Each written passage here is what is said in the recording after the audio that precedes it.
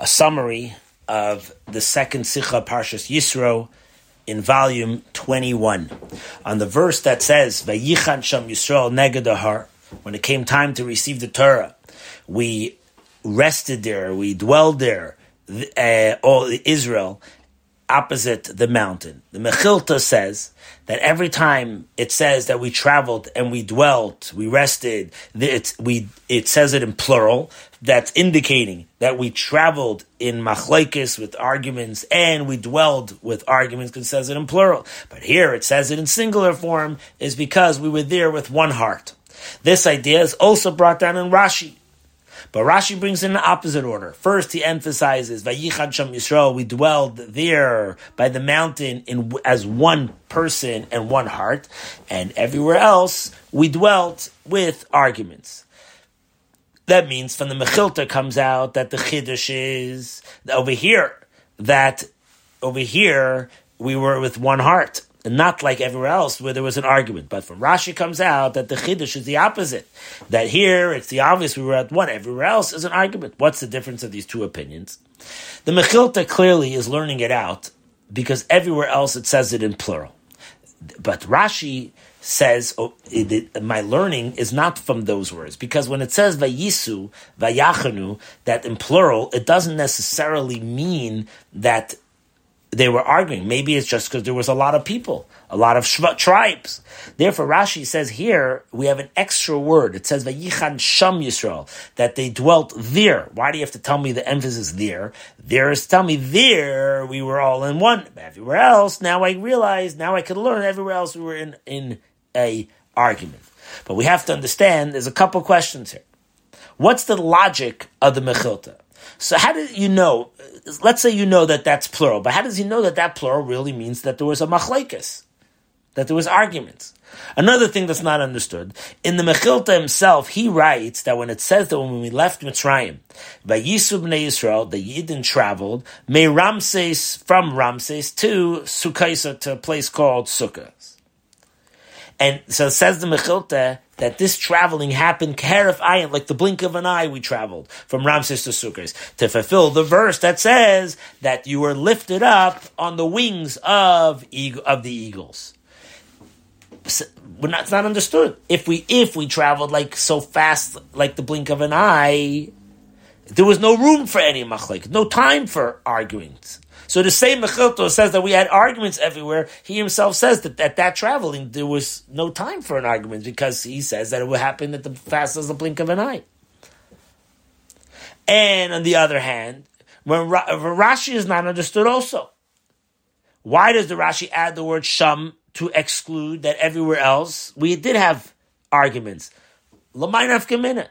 To what's the difference that here by Matan Torah I should know a weakness of the Jews and everywhere else we didn't dwell in peace, we were in arguments?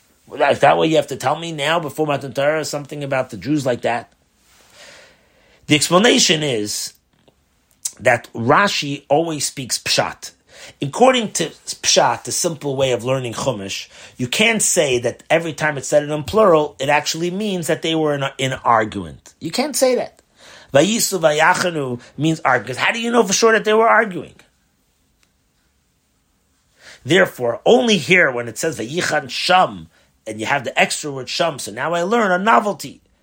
That this one was in unison as one person and one heart. Everywhere else, there was arguments.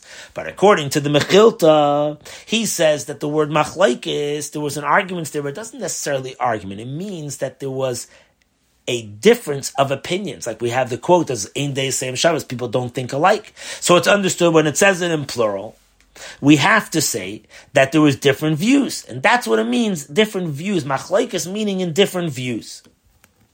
Like we see also that according to Chassidus, it says that the Jews traveled ultimately 42 travelings. Each traveling was another way of ascending in your service to Hashem. As we see, you have Levavcha, Nafshcha, Maidecha, and so on. But here, by this resting, by Matan Torah, there was a novelty that we were all one, standing at this heart, with one heart at the foot of Matan Torah. And now we can understand why it says that the traveling from Ramses to Sukkah happened in one moment. It doesn't mean that we acted anything. It just means that even though we have different opinions, when it came to standing in front of the Matan Torah over there, we were all one. What's the quality of Torah that's so special that we're all one and we're all compared, hushvu, to leiv echad, one heart? Seemingly, even in the Torah we find our difference of views, where the Chazal actually tell us that the Torah was given in a way where there could be different opinions. We have 49 views in interpreting ways of Torah, laws of Torah, and 49 views on face of impurity. So that means the Torah actually gives room for the idea of different views. And we say that each view is also part of the Torah. So what does it mean that when it came to the giving of the Torah, we were all one heart? Seemingly the Torah gives room for the many different spaces.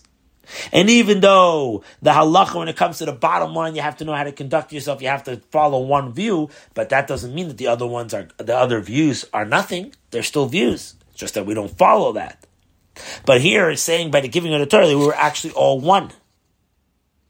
So to understand this, we have to understand another idea. We're saying on one hand, it's singular formed by Yichad, and that teaches us that we were all one. The other hand, we say a lot of things about the month when we got to Torah that it has to do with the number, associated with the number 3. We say that it was the 3rd month that we got to Torah. It was the Torah that was given in 3 because the Torah Nevi'im and Ksuvim. It was given through a 3rd. Moshe Rabbeinu was a number 3rd child. It was given in the 3rd month, as we said.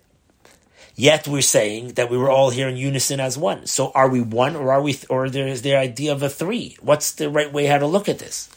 So to understand this, we say that you have to understand the difference of 1, 2, and 3. 1, to begin with, means that everything is peaceful. Like it says that Hashem is Yachid Ba'Elamai, He's the only one here in the world. 2 shows where there's arguments. 3 brings the two things together. Like we have it in the saying we say in the Brisa of Rabbi Shmuel.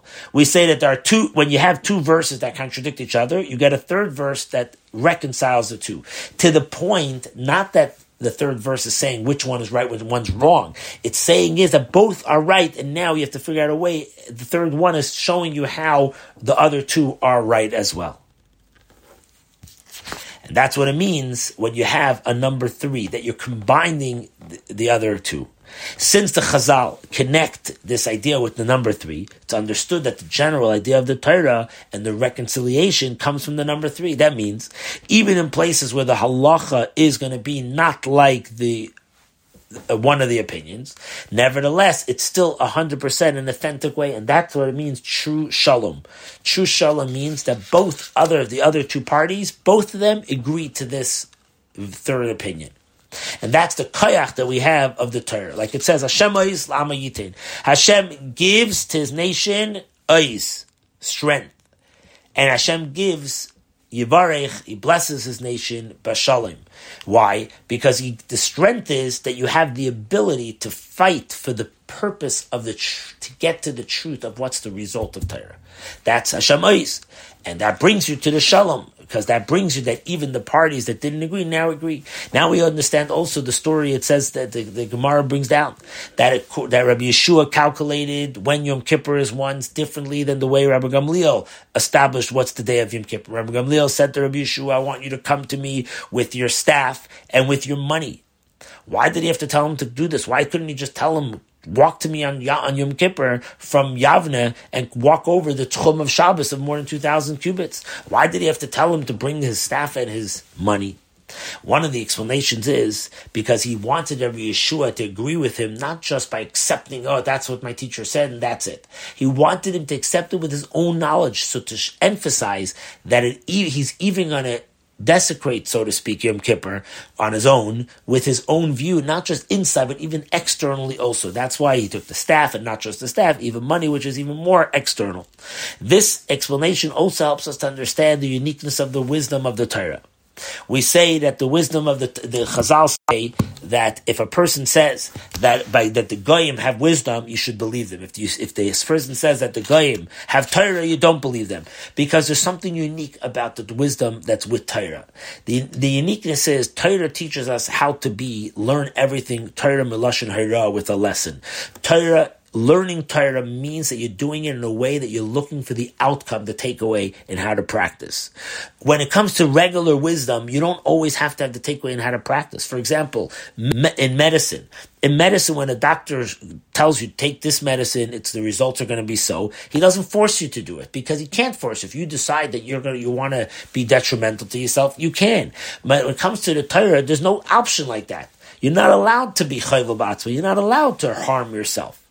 That's why when you learn Torah, you're going to do everything in your power to use your wisdom to learn with unbelievable toil to get out the outcome. And that's going to be the key point here. The reason for all of this is the difference between Torah and wisdom is that the Torah is because the Torah comes from the Chachma and the Ratzah and the wisdom and the desire of Hashem. Hashem is the epitome of truth.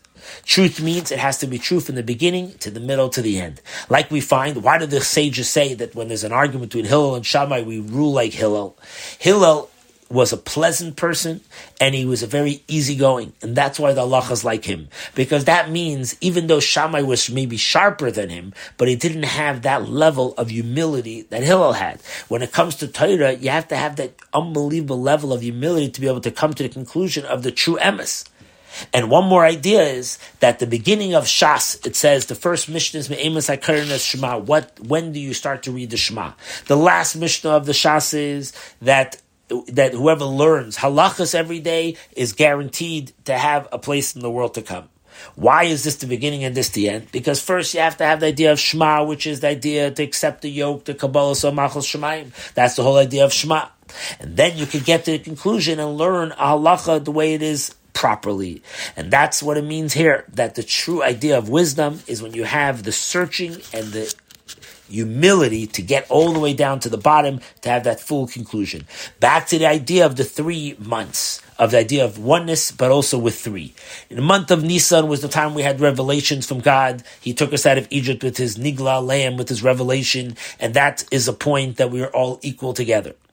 When we also left, we were also called the army of Hashem, because an army shows that accepting the yoke. So over there we see that there was no difference amongst people, even though we may have had a difference in views, nevertheless they were all put aside because of the revelation.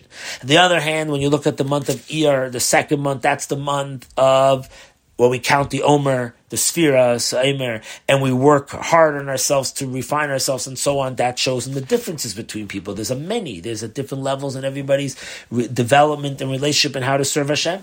Then you come to the month of Sivan, the third month, the Bahashlishi, and that gives us the oneness of heart.